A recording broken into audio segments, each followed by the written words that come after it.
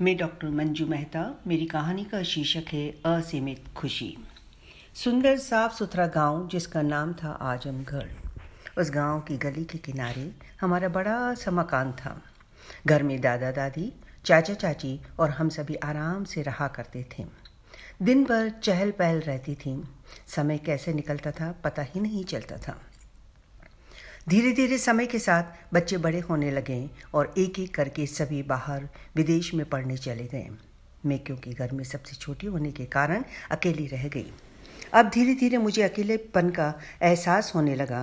कभी कभी यह अकेलापन बोरियत में बदलने लगा। जो मेरे स्कूल के मित्र थे वो सभी मेरे घर से दूर रहते थे।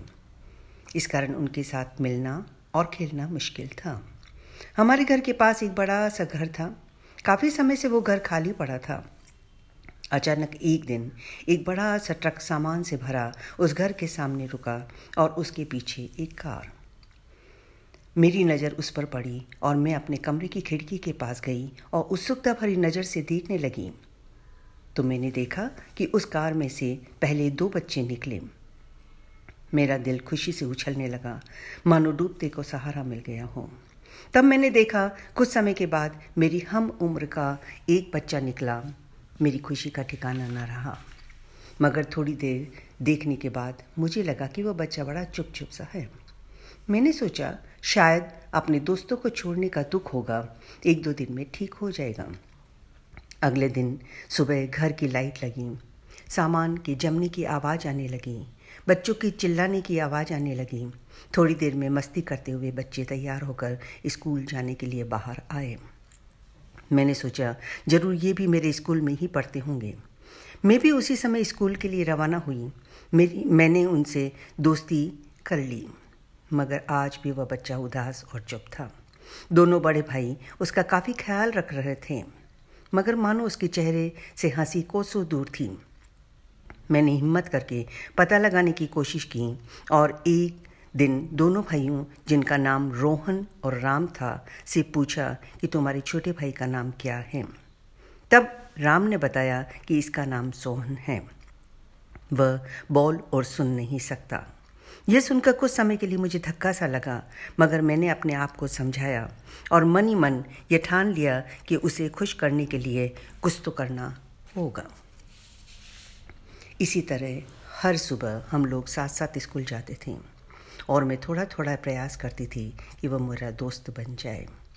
एक दिन जब मैं सुबह स्कूल जाने के लिए निकली तो मैंने देखा कि रोहन के माता पिता कार में बैठकर कहीं जा रहे हैं।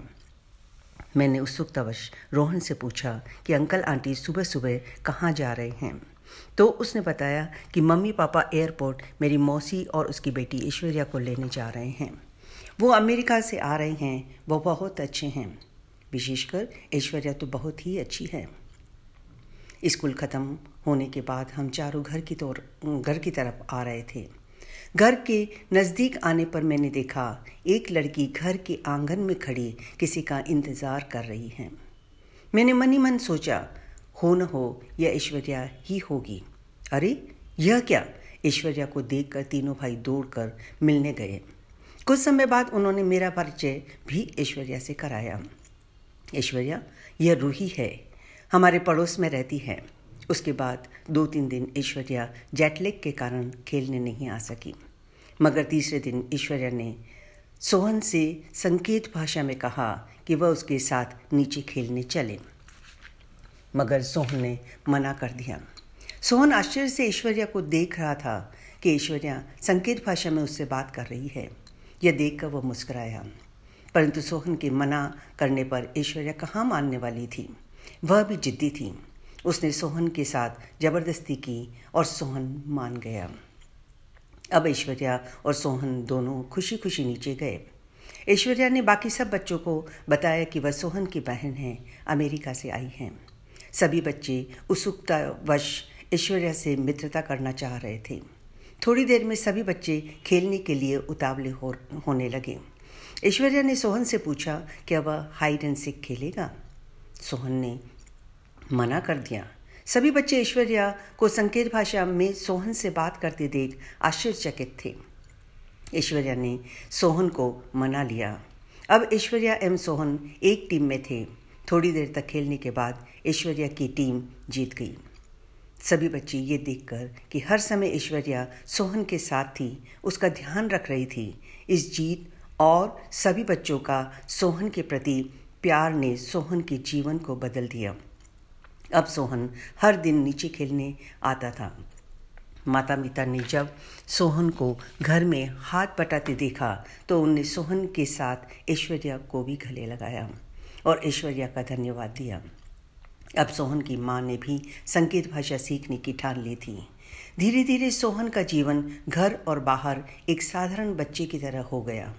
इसी तरह ऐश्वर्या के थोड़े से प्रयास ने सोहन के परिवार का और सोहन का प्यार उसे मिल सका और साथ में सोहन का जीवन घर और बाहर खुशियों से भरा हो गया। धन्यवाद।